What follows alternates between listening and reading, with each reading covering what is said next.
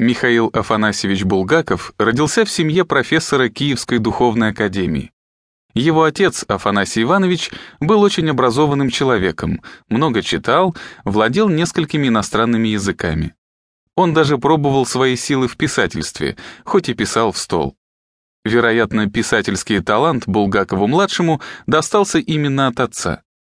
Несмотря на то, что Афанасий Иванович был глубоко верующим человеком, он стремился дать свободу своим детям в вопросах религии и отдавал их в светские школы.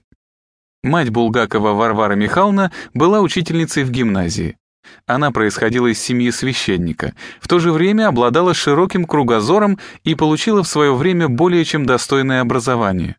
Благодаря неиссякаемой энергии матери семья смогла достойно пережить и преждевременную кончину отца, и Первую мировую войну. В семье Булгаковых было всего 7 детей, хотя они не были богаты, на жизнь им хватало. Родителям удалось всем детям дать хорошее образование и обустроить их дальнейшую жизнь. Все детство Михаил провел в компании своих сестер и братьев-погодок. Более обособленно себя вела только самая младшая сестра Елена, которую в семье ласково называли Лёлей. Из-за разницы в возрасте в 11 лет она не могла принимать полноценного участия в играх старших, хотя и она нашла себе товарку, дочь хозяина дома, где жили Булгаковы. Из воспоминаний Елены, записанных ее дочкой, впрочем, незаметно никакого дискомфорта из-за сложившейся ситуации с родными.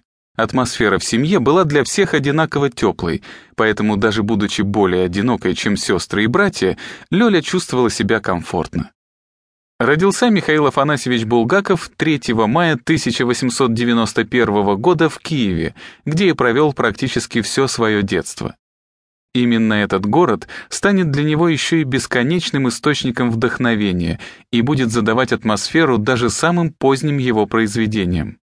Интеллигентная семья, в которой рос Булгаков, не могла не оставить следа в его последующей судьбе. Атмосфера дружного семейного очага будет часто мелькать в его произведениях. Также часто в творениях Булгакова будет появляться и Киев, который во многих романах и пьесах станет не просто местом разворачивания событий, но символом интимности семейного круга и родины. Среди особенностей семьи Булгаковых стоит отметить владение обширной библиотекой, которая стала первым открытием для маленького Михаила. Именно благодаря отличной коллекции книг он познакомился со своими литературными кумирами еще в довольно раннем детстве. Также в семье будущего писателя очень любили оперу, в особенности Фауста, которого Булгаков потом собственноручно поставил в театре. С раннего детства будущему писателю прививали любовь к музыке и литературе, театру и архитектуре. Он очень любил посещать киевские театры. Также изучал рисунки и древние надписи в церквях Киева. Культурная среда и интеллигентное окружение Михаила Булгакова с ранних лет воспитали в нем человека, который превыше всего ценил честь, а также обладал всеми качествами, необходимыми для успешного писателя. Отрочество Михаила Булгакова. Дошкольное образование Михаил Афанасьевич получил дома при поддержке матери и отца, которые умело помогали сыну в поисках знаний.